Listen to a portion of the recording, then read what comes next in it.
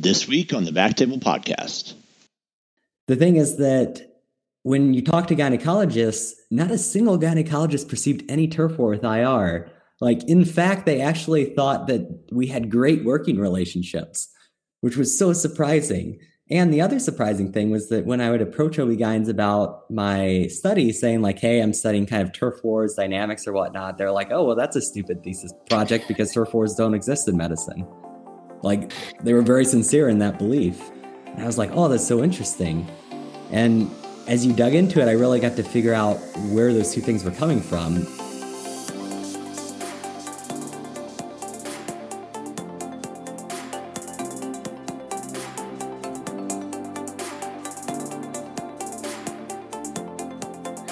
Ladies and gentlemen, welcome to the Backtable Podcast. If you are a new listener, welcome. For all of our regular listeners, welcome back and thank you for listening. Backtable is a podcast committed to all things IR and endovascular. I'm Chris Beck and I'll be your host today. I'm a private practice interventional radiologist based out of New Orleans. We have a great episode lined up, but before we get to our topic, I'd like to take a moment to thank our sponsor, RadPad. RadPad was developed by physicians for physicians, clinically proven radiation protection during cine and digital subtraction angiography. Don't bet your career or your health on anything less. Trust RadPad radiation protection shields for all your fluoro-guided interventions. See radpad.com for more information, or you can contact info@radpad.com for a free radiation evaluation and no-brainer radiation protection cap. If you do get in touch with RadPad, please let them know that you heard about it from the Backtable Podcast. I'm happy to introduce our guest today, Dr. Eric Keller. Eric, welcome to the show. Hey, thanks, Chris. So today we're going to be talking about the professional identity of interventional radiology and kind of topics revolving around the IR identity and IR culture. But before we get into that topic, Eric, will you take a moment to tell us a little bit about yourself and how you were originally introduced to this topic? Yeah, definitely. So I am a second-year resident, so R1 at Stanford, part of the integrated program, so integrated IR-DR residency. And the way that I got involved in it was actually a little bit of a roundabout story, but the short of it is that I originally was going to do palliative care. And so I was doing a master's in bioethics and medical humanities. And for my thesis, it was I didn't want to rehash informed consent for the 100th time. So I got really interested in this idea of turf wars, of what is it driven by and what makes people think and do those things. And so I asked around for a case example, and people were pretty unanimous in saying, oh, well, IR is the poster child of turf wars. And so I'd never heard of IR. That's actually how I came to find the specialty, was there my first research subject. And the more and more I studied it, I just got interested in the way that these cultures affect people's ways of thinking in specialties, and particularly in IR as a new specialty, in trying to develop what their identity was. And so I kept doing it over the years, and that's really how I got involved in it. I never thought that this would be necessarily what I'd be involved in, but it was super interesting, and I'm super happy to be in this specialty. Well, that's awesome. So if I hear you correctly, you were actually interested in medical anthropology and writing this thesis statement, and it was kind of a backdoor entrance into the world of interventional radiology, and that's how you got plugged into the IR system originally? I like to tell people I fell in love with my research subject. That I spent enough time around IR that I was like, oh wait, I kind of like what's going on here, and I think this is where I fit in healthcare. So let's just keep this going. And I think this is actually the residency that I want to do. All right. That's fantastic. Well, I mean, I guess it's, a big win for interventional radiology, a loss for palliative care. That's too bad. Can we go back a little bit and can you explain to some of the listeners who aren't familiar with it, what exactly is medical anthropology? And then on top of that, can we talk a little bit about the methodology whenever you're using to study medical anthropology? Yeah, definitely. So anthropology in general is a study of cultures, a group of people and how they tend to think, interact, their belief systems.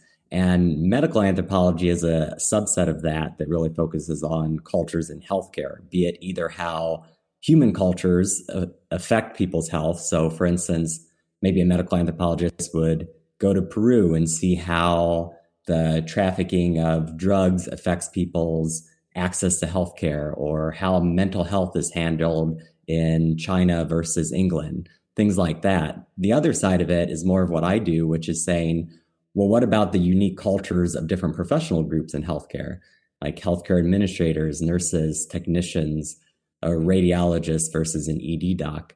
So that's the other side of medical anthropology, is looking at the way different people's cultures affect their way of thinking and interactions, even within healthcare itself, not just outside in, it's also inside out.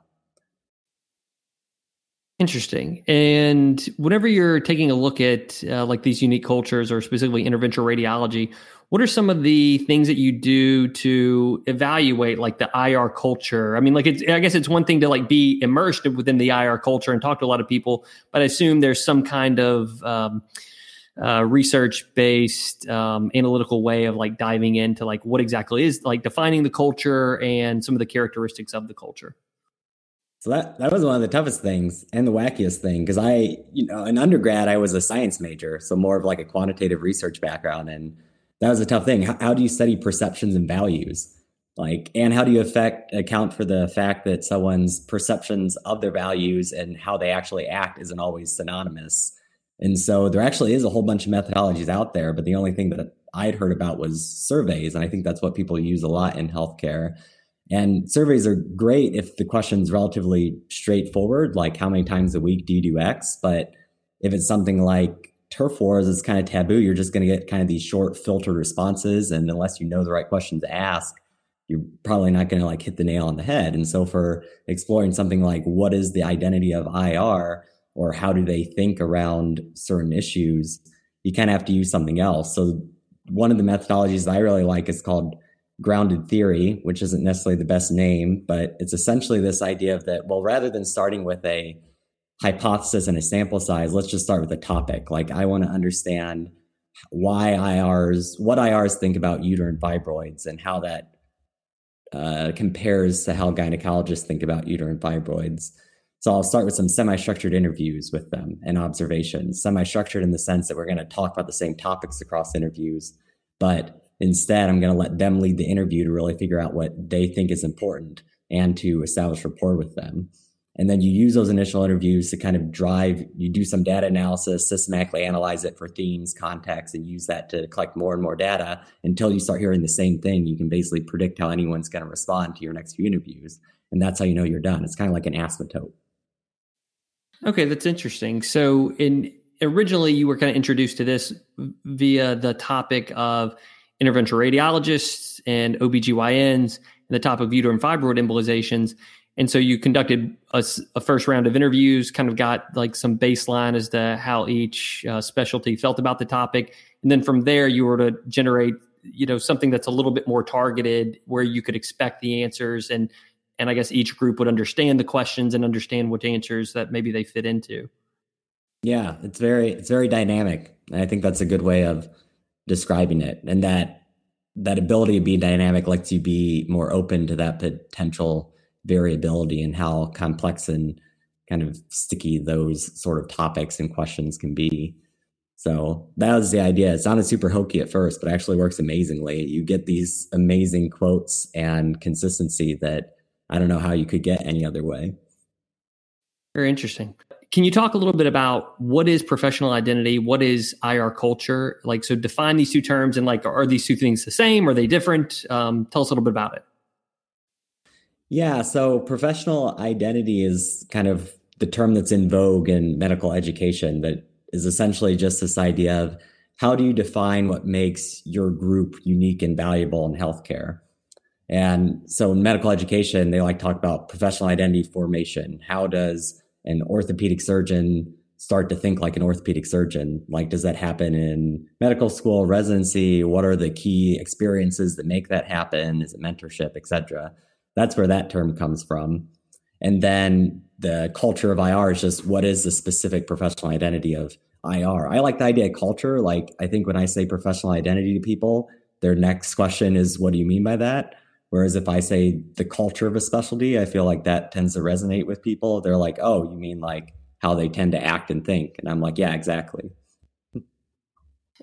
whenever I read through one of the papers, it kind of talked about some of the I believe it was called the developmental pathways of interventional radiology. There was a radiologic surgeon, maybe a surgical radiologist, and then a proceduralist. Can you kind of talk about these three different terms and how they play into, I guess, either the professional identity or IR culture?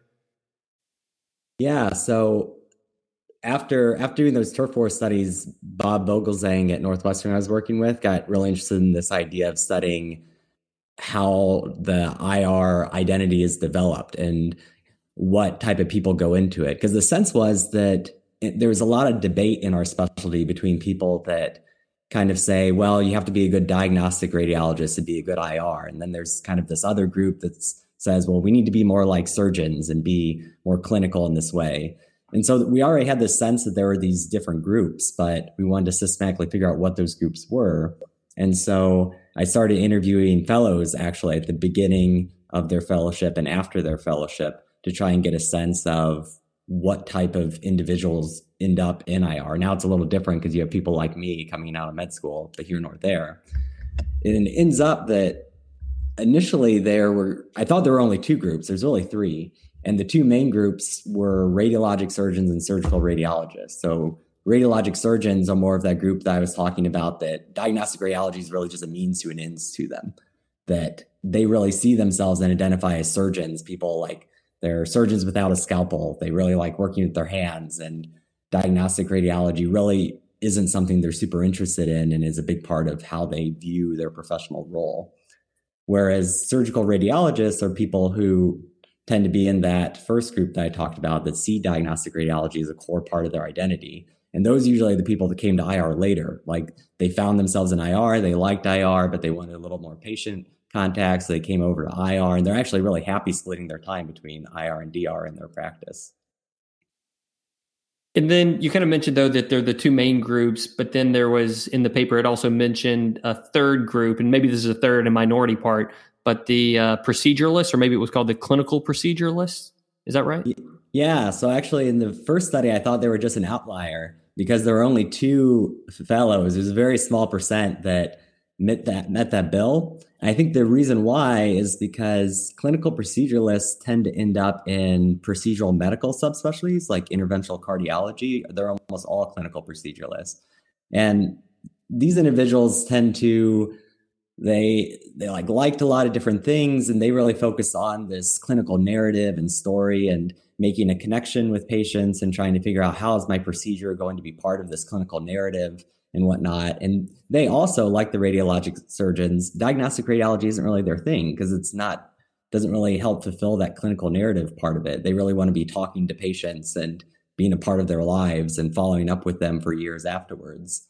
And so that's why, that description, I'm sure it makes sense then to you probably that those people usually end up in internal medicine, and then they happen to like procedures a lot. So then they end up doing interventional GI or what have you. But now for some reason, more recently, more of those individuals are ending up in IR. And I haven't really been able to figure out why that is, because the majority has been the radiologic surgeons and surgical radiologists. But I don't think it's an outlier, because when I repeated the study 2 or 3 years later, there were a lot more of them. So it's something different about how people are getting to IR. Yeah, I would assume it may be the new pathways to interventional radiology, and that maybe there's more medical student outreach. And so you're reaching a broader audience, in terms of medical students. And, maybe there's just, now that you're attracting a certain type of person to the field that previously was, like you said, ending up in internal medicine and, interventional cardiology but now we're capturing some of those med students. Yeah, exactly. So also in the paper, I was reading about that there may be an identity crisis somewhat with interventional radiology, or there's identity crises. There's an identity crisis that maybe goes on with a lot of specialties that are like in their early formation, which I think interventional radiology is where either you could kind of describe us in a transitional period. Can you describe kind of what an identity crisis looks like for a profession or a medical specialty? Yeah, so it's interesting. Part of my thesis is also looking historically, like how does specialization happen and why did we end up in the divisions that we did? Like, why is obstetrics and gynecology together? And it actually is a weird, interesting history if we are interested later. But to answer your question is that in the formation of specialization, there tends to be this period that's a decade or two in almost every specialty where they really have to come to terms with themselves about who they are and what makes them unique, like what's going to be their niche and their thing that really stands out amongst all these other medical specialties, basically like why they should exist. And pretty much every specialty has gone through that, except there's one which ended up disappearing, which we can also talk about. But for IR being one of the newest specialties, I think that they're also in that identity crisis a little bit. And I think going back to what we were talking about earlier, you see it a lot in conferences and discussions about, well, do we need to be more like vascular surgeons and, be rounding on patients and take ownership of your patient and have inpatient services in the hospital, and we need to be more like X, or other people that, kind of like what we've been doing and think that that's not what makes us unique. Really, what makes us valuable and unique is our diagnostic radiology training. And that if you give that up and were to say completely split away from diagnostic radiology, that would take away what makes us different than anyone else doing image guided procedures. And so a lot of those conversations, I think, feel unique to the people in them, but actually they're eerily similar to what other specialties were arguing about as well. It's just the content is a little bit different. I see. Well, I got to go back to one question that you kind of touched on is what was the specialty that disappeared? Stomatology. Ends up that before there were dentists, there was an MD equivalent of a dentist called stomatology, like the stoma of the mouth or whatnot. Yeah, so stomatologists basically do not exist. In 2000, there was a handful of them in Europe just because different countries specialized differently. But yeah, they're probably the only specialty that I've ever come across that became extinct. Okay, so basically we do not. So that's what we want to avoid. IR wants to avoid the route of the stomatologist. Okay. But it's a little unique in how they became extinct. They became extinct because a lot of specialization initially was around public health initiatives. And so in the early 20th century, there was this health initiative around oral hygiene, and the stomatologists were around, but that was around the same time when medical education got kind of reinvented. And instead of it kind of being this hodgepodge of what was required, we started to get more towards what we know now about these 4 years of medical education. But at the same time, there are a lot of these non-MD equivalents in almost every specialty. And for stomatologists, it was dentists, and dentistry only required 2 years of like specialized training to do it. So it ended up very quickly, we got to this situation where to become a stomatologist, you had to do 4 years of medical school and 2 years of dentistry training. But to become a dentist, you only need to do 2 years of dentistry training. So they proliferated much faster and ended up kind of outcompeting stomatologists that eventually disappeared. Okay, that makes sense. Makes sense. Market forces in play here.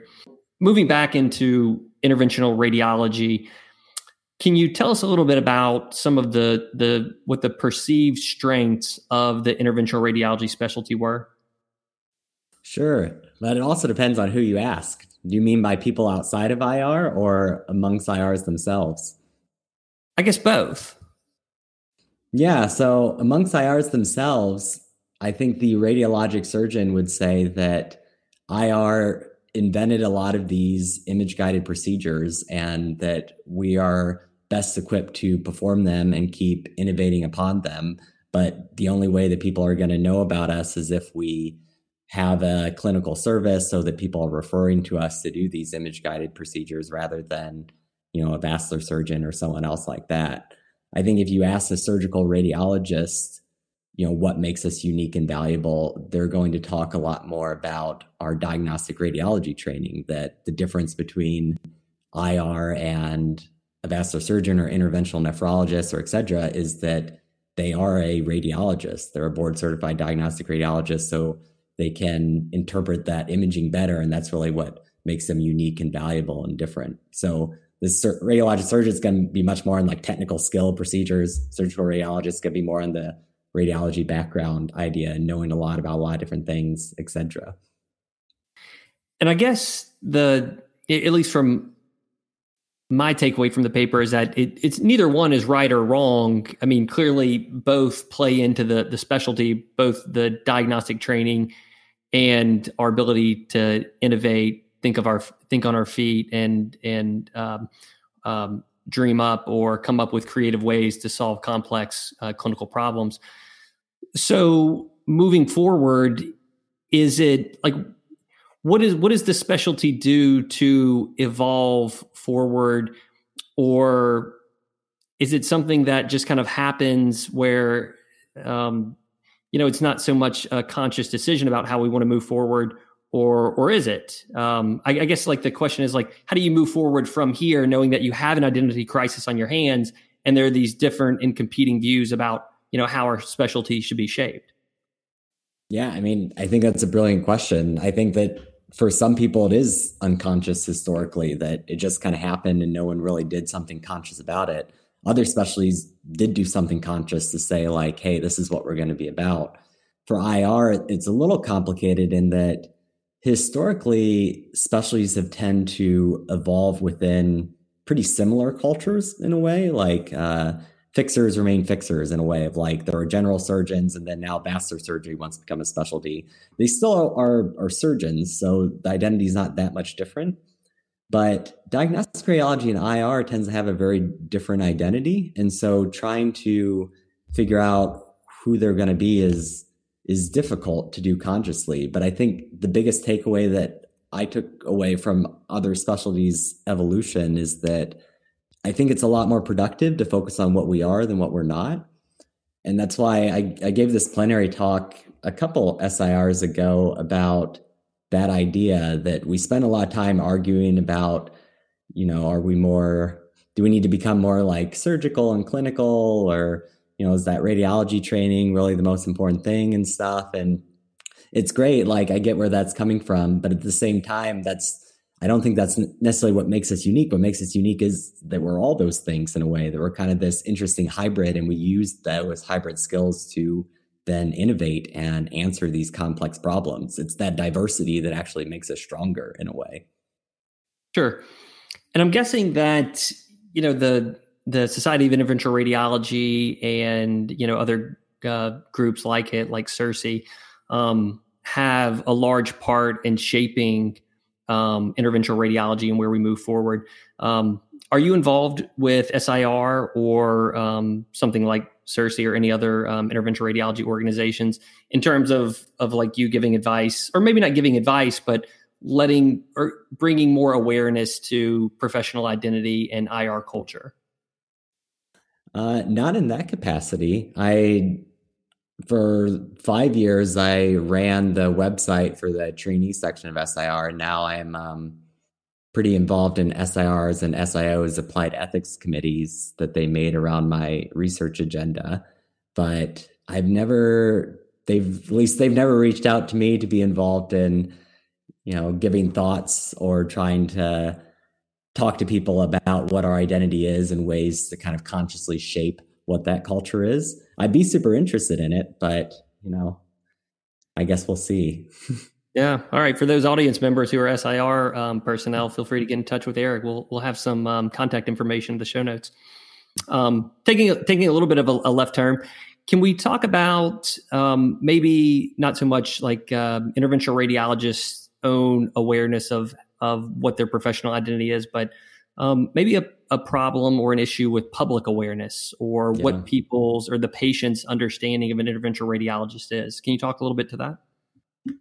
Yeah. I mean, I think there's been a lot of studies basically showing that most people don't know who we are or what we do. I mean, even in the term, right? When you say interventional radiologists, I'm from the Midwest. So when I say that I'm in interventional radiology, I think most people's first response is, oh, you're the one that takes the pictures.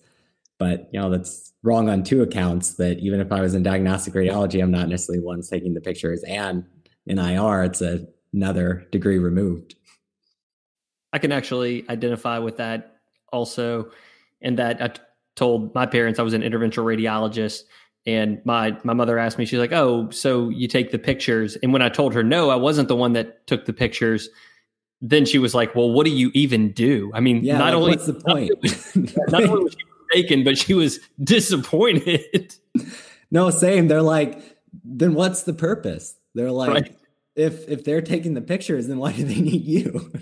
But it's tough. I think that SIR or IR for a long time has struggled with what's the right thing to call themselves. And in a way, historically, they weren't a public facing specialty, right? Like they're rising from diagnostic radiology where they're not having a lot of patient contact. But I think it kind of goes back to your previous question, a way of that until we really know what narrative we want to convey, it's tough really to have a good marketing or public relations campaign in a way. Sure, until you know what exactly you're trying to campaign for. Yeah, I guess that, like I've been involved a bit with the Interventional Initiative. I don't know if you're familiar with them. Yeah, very familiar with the Interventional Initiative. So they're all into this topic, right? And whatnot. And I think that they've taken a very interesting stance in doing things like their Netflix, or it's not really Netflix. I guess it's Amazon, or they're Without a Scalpel. Right.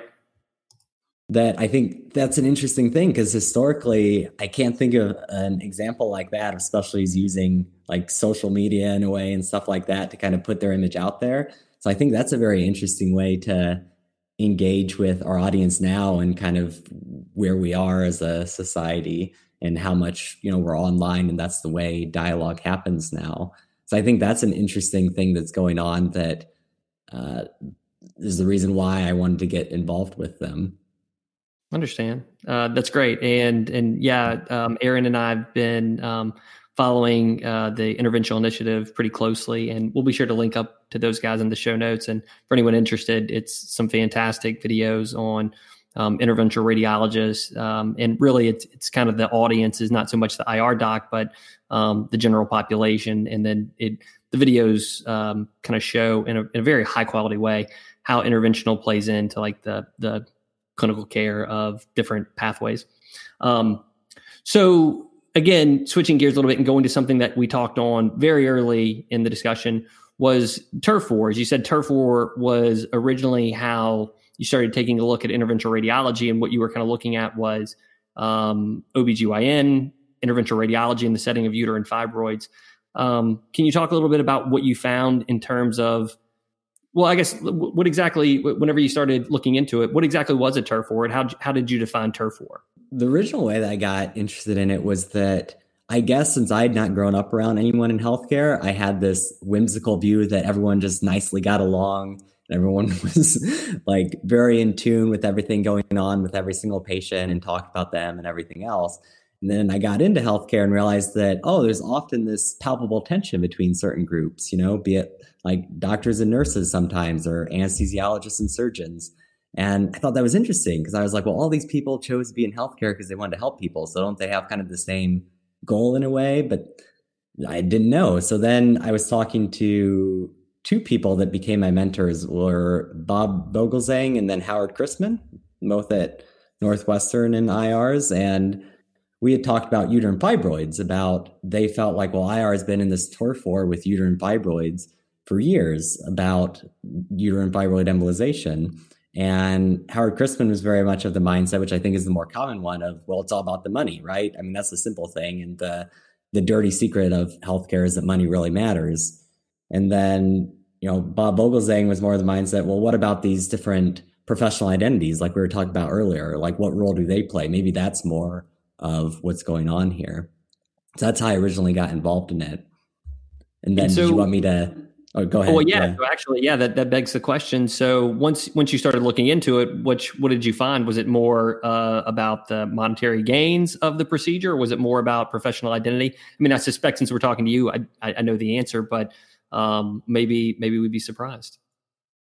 Yeah, well, I thought it was going to be all about the money. Maybe I'm cynical, but it actually rarely was, in the sense that, yeah, money and ego can be lighter fluid on the fire. But it's actually rarely the kindling at the heart of it, so much so that, because I didn't just study like Northwestern physicians, I've now interviewed over 400 clinicians across the US in different specialties and practices and whatnot. it ends up that turf wars are actually pretty similar across practice structures, like both in terms of how fiery they are and the content of them. And so the more that I would dig into it, it really was these inherent differences in the way different specialties cultures are that affect how they perceive value and their ways of thinking, that we all say the same thing. Like we all say these terms like, oh, well, it's the best thing for the patient or evidence-based medicine. But what that actually means is very different and very tied to the way that different specialties think. And people largely don't, like, for as much as we like to make jokes about different specialties, people largely aren't aware of those differences affecting their ways of thinking a lot of times. And then the specialties or practices where interspecialty or interdisciplinary practices where people tend to get along better were really just those that were more aware of those differences so they could complement each other's skill sets, be like Bears versus Vikings rather than linemen versus quarterbacks, so to speak. Sure. So whenever you looked into, if we could get into like the details of interventional radiology versus OBGYN, can you kind of talk about like some of the ways that interventional radiologists perceive themselves and how their identity played into, whether they thought fibroid embolization was a better fit versus the OBGYN professional identity, and why they may not have thought of fibroid embolization versus, some kind of conservative management or hysterectomy? Yeah. So for IRs, they were pretty unanimous in their thought processes saying, hey, we embedded uterine fibroid embolization in the 90s as an alternative to hysterectomy, but that gynecologists seem to be reluctant to refer patients for hysterectomy and if they do refer patients, without a doubt, it tends to be people with low reimbursement potential, like patients with Medicare or Medicaid. And the general perception was that, well, it's economically motivated because gynecologists just want to do hysterectomies because that's what they get paid for, was the general perception pretty unanimously. And the thing is that when you talk to gynecologists, not a single gynecologist perceived any turf war with IR. Like, in fact, they actually thought that we had great working relationships, which was so surprising. And the other surprising thing was that when I would approach OB-GYNs about my study saying like, hey, I'm studying kind of turf wars dynamics or whatnot, they're like, oh, well, that's a stupid thesis project because turf wars don't exist in medicine. Like, they were very sincere in that belief. And I was like, oh, that's so interesting. And as you dug into it, I really got to figure out where those two things were coming from, which usually the first thing that I ask people in an interview is, what do you do? Because how people describe what they do and why they do what they do tends to be pretty specific to their professional identity. So for IR, when you ask, what do? You tend to get a list of procedures, right? Like, I do a lot of UFEs, prostate artery embolization, or I do a lot of IO work like ablations and Y90, etc. And because of that, like, a key virtue associated with it is the minimally invasive nature of what we do, right? And so we tend to really prioritize invasiveness and say, well, uterine fibroid embolization is the less invasive treatment option, so that should be prioritized first, right? Yeah, so your point's well taken in that if you ask me what I do, I may describe like the top 5 procedures that I offer, all of which would be minimally invasive. And then consequently, my line of thinking is always geared towards, well, minimally invasive is extremely important, right? Right, which isn't wrong, right? Like, minimally invasive is a key virtue. And so, but the thing is, like, both gynecology and IR would use the same papers and make opposite points. So for IR, they would use papers and point out the data saying, well, uterine fibroid embolization, you're back at work more quickly, there's less complications. And that tends to be the way that we, measure up procedures. Whereas when you talk to gynecology and ask them, what do? You tend to get their patient population. They say, I treat women between the ages of 15 to 55, or I treat women with fertility concerns. And because of that, they tend to really focus on definitiveness a lot, like what procedure is going to satisfy these concerns long term. And so in a lot of their minds, there is a lot of diversity. Like, some of them will try less invasive things first, but they're pretty unanimous in their perception of saying, well, the only definitive treatment option is hysterectomy. And so they'll cite those same papers, but then point out the data on like symptoms recurrence rates and things like that. So it's interesting of like these two specialties that are using the same papers to make opposite points, but they largely don't perceive that difference at all. And I found that fascinating. And it also actually explains why they don't believe that turf wars exist, is that for them, doing a hysterectomy, myomectomy, or UFE has nothing to do with their professional identity. Their professional identity is all about being the woman's doctor and getting to do like the medical, surgical, and primary care aspects of it. And basically no other specialty encroaches on that territory. So turf wars aren't really a big part of their culture. They even have whole hospitals, right? And so it's actually these inherent differences that really better explain those dynamics. And I thought that maybe that was just a fluke, but as I've studied more and more turf wars, it's every single time that's the punchline.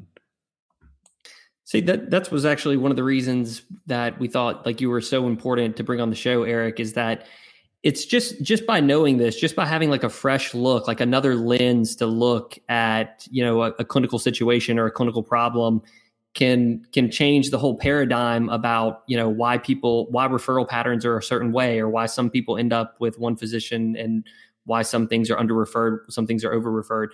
There's probably something to be said for the medical industrial complex and compensation playing into it, but I'm sure it's different with different procedures or different professions. What were some of the other turf or, quote unquote turf wars that you looked into that also had to do with interventional radiology? Yeah, so IR and vascular surgery is a nice comparison because as I've studied turf wars, there's kind of only there's two main flavors of interspecialty turf wars. It's either, we both treat the same condition differently, or we both treat the same condition the same.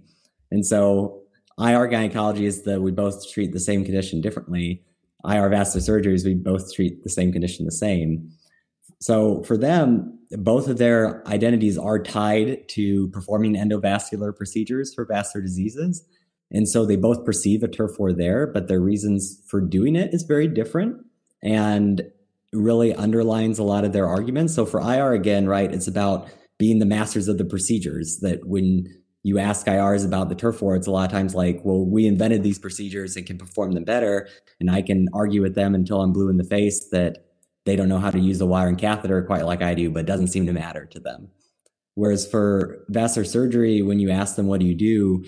Like without fail, they always have this phrase about being the masters of vascular disease, and they feel the need to give you like the percent of venous versus arterial work that they do, which is a weird little idiosyncrasy of their specialty culture. But for them, it's much more about being the masters of vascular disease, that I can offer patients all treatment options, medical, surgical, and endovascular. So, because I can offer all treatment options, that's why I should be treating these patients as opposed to other specialties. So the thing is that an IR arguing that I can use a catheter better than you really doesn't mean that much, because that's not really the reason why they're performing the procedures in the first place. I see. Yeah, that's a very interesting that's a very interesting take on it. And like you said, it's not like anyone is right or wrong in this scenario. Each doctor is coming at it from their own perspective, and that gives us help in understanding where they're coming from. Is there any way or is there anything that you want to see shaped in terms of this, like moving forward in the next 5 or 10 years? Well, I mean, I think it'd be cool to talk about this stuff at conferences in the way of, rather than talking so much about how we can find open blue water or something like that and outcompete these other specialties, maybe thinking a little bit more Inception-like in the way of thinking about like, well, what are we about and what are these other specialties about, to figure out where we belong within healthcare, and then having a more united front to figure out where we should come from. Kind of do our marketing research a little bit, I think would be an interesting approach to IR, rather than trying to spend so much time, like I was saying earlier, on saying what we're not or what we need to become or whatever, kind of taking a step back and being a little bit more introspective, and then using that insight to be a little bit more strategic in our approach, I think might be productive. But who knows, right? I'm new to this culture, so I feel like I'm a little bit overstepping my position as a resident saying these things, but that's my 2 cents for what they're worth. And I'd love to be a part of it, right? So I'd love to do the work. I wouldn't just like put it off on someone else. Right. Well, I think that's the most important part. And I hope some docs here from Society of Interventional Radiology are listening, because you sound like a bright guy. And like you said, you just want to be a part of the conversation and, help look at these problems from a different lens in terms of, adding to the conversation and adding to the specialty. I mean, I get it that professional identity and medical anthropology aren't the only conversation, but I thought that was one of the important reasons that we have you on the show, is that I think it's a larger part of the conversation that we haven't been discussing. Yeah, totally. I think maybe using these sort of approaches to figure out how the people in our specialty think. I mean, I have a little bit of a sense of it from the work that I've done, but at a larger level, it'd be interesting to get more of an in-depth pulse on how people think, what people think about the value of our specialty and what makes us unique, and really focus on that aspect of what we are to kind of figure out what the next best step forward would be, is one thing. And then the other thing is that in our interactions with other specialties, since IR is a specialty that interacts a lot with a lot of different specialties, I mean, it might be worth incorporating in some of this, like either into training or whatever else. Like how do you navigate medical microcultures effectively? Seems like it's an important skill for interventional radiology. For sure. So Aaron is texting me a question that he wants me to ask you. And his question is, how do you think the talk within the interventional radiology specialty, like calling ourselves something other than interventional radiology, or calling ourselves something more like endovascular specialists, like does that move the needle one way or the other? I've thought about that for a long time, actually, because I feel like that, if you're going to critique something, then you better have a better alternative. And I don't have a better alternative for IR, because the thing is that, if you say like endovascular surgeon, well, are we really surgeons necessarily? I know some people believe that we are, for sure, but I think most surgeons wouldn't say that we're surgeons. And maybe it gives people the wrong idea about what we are. And the surgical radiologists definitely wouldn't like that term. Or are we like minimally invasive specialists? But then that's problematic, because a subspecialty of general surgery is minimally invasive surgeons. So then that's going to be confusing too. So I've never been able to figure out, or haven't heard a good term that would be better than interventional radiology, which then maybe we just need to do a better job selling that term for what it is. Right. Rather than finding out what, is there a better term, just dig in with the status quo, interventional radiology, and just work moving forward to define the term. Yeah. I mean, maybe you two have a better term. I mean, maybe endovascular specialists, but I think a lot of people out there think of themselves as endovascular specialists. So I don't know. I don't know if that helped. And then the word endovascular is also going to be problematic, I feel like, because I feel like the first question the general public is going to be is, what does that mean? Like, sure. What's an endovascular? Yeah, we can edit this out. I just want to chime in on this topic, because I also feel kind of strongly about it. Is that so I had a former partner, Eric, when I first started doing independent as an independent IR, and he wanted to put on his business card that he was a endovascular surgeon, and he's an IR, and he wanted me to do it too. And I said, no, I'm not going to do that. My wife is a surgeon. My wife's an ENT. I said, my wife's a surgeon. She went through surgery residency. She's not going to let me go around and call myself a surgeon, Yeah. It's just not going to happen. I said, sorry. And I was like, honestly, I don't think you should do it either, because you didn't do a surgery residency. And his whole argument was, oh, well, I can do a cut downs. And I was like, yeah, we can all do Mediports, but that doesn't mean that that we should call ourselves surgeons. Like, just be proud of who you are and what you are. You're an interventional radiologist. And so we kind of came to this happy medium that we would put on our card, we would call ourselves endovascular specialist. And I was like, that's okay. But, still, it's like, I feel like we just need to better educate people on what an IR is. Just like years ago, they didn't know what an obstetrician was, Yep. Well, now they do. And, that's also a mouthful, an obstetrician. Yes, we cut it short to OBGYN, but that's why we throw IR around. And yep. So it's just a matter of people knowing what IR is and what we do. So anyway, I just wanted to give my 2 cents on that. Man, a rare break in the fourth wall and having the producer come on. Okay, all right. No, I think it's an important point. It's a controversial topic, right? Because the thing is that when I interview surgeons, they ask me, now that I'm like an IR resident, they ask me about that. And I always jokingly tell them about that trend in the specialty about being surgeons, and they all laugh.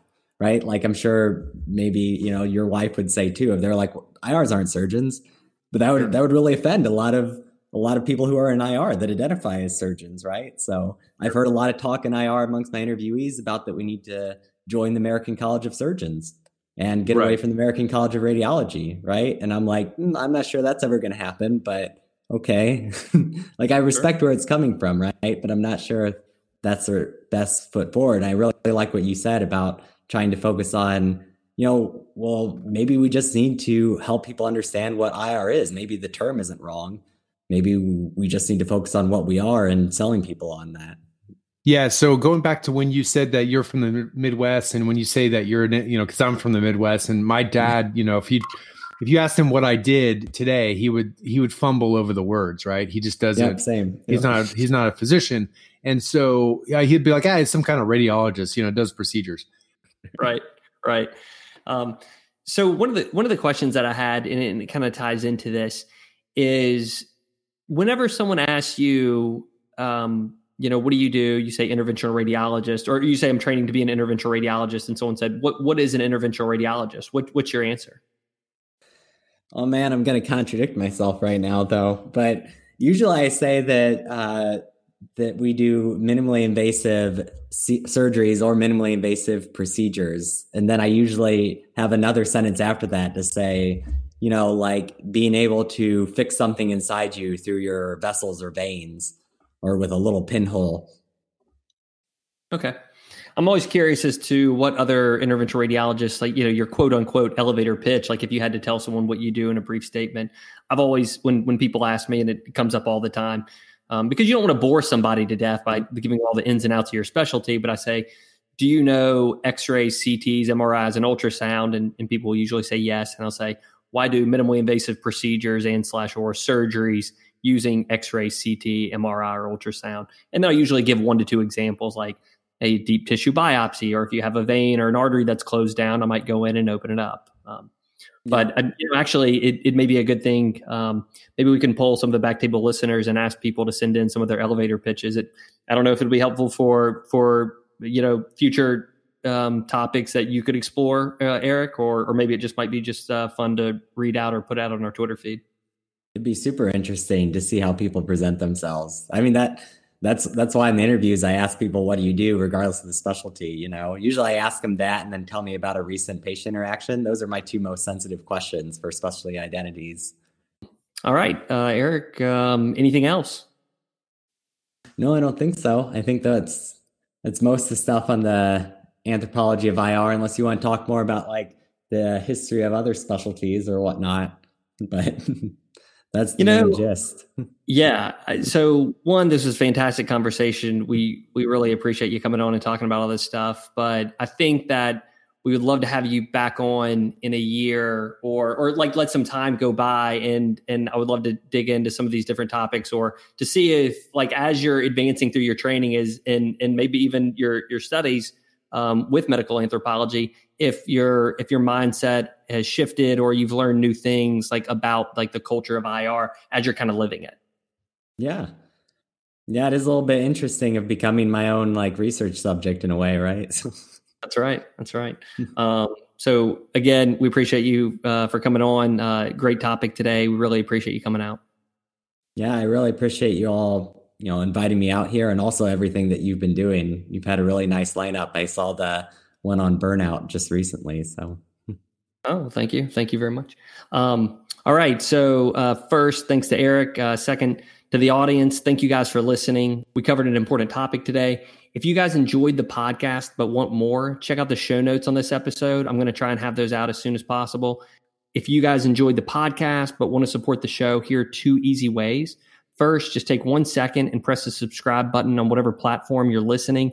This helps platforms like iTunes and Spotify know that you, our audience, value what we're doing and you're interested in getting our latest content as we're producing it. Second, if you're really getting value from these podcasts, please go to iTunes and leave us a short written review. This helps us in a lot of different ways. Plus, we really enjoy getting the feedback. That about wraps things up. We'll see you next time. Thanks again.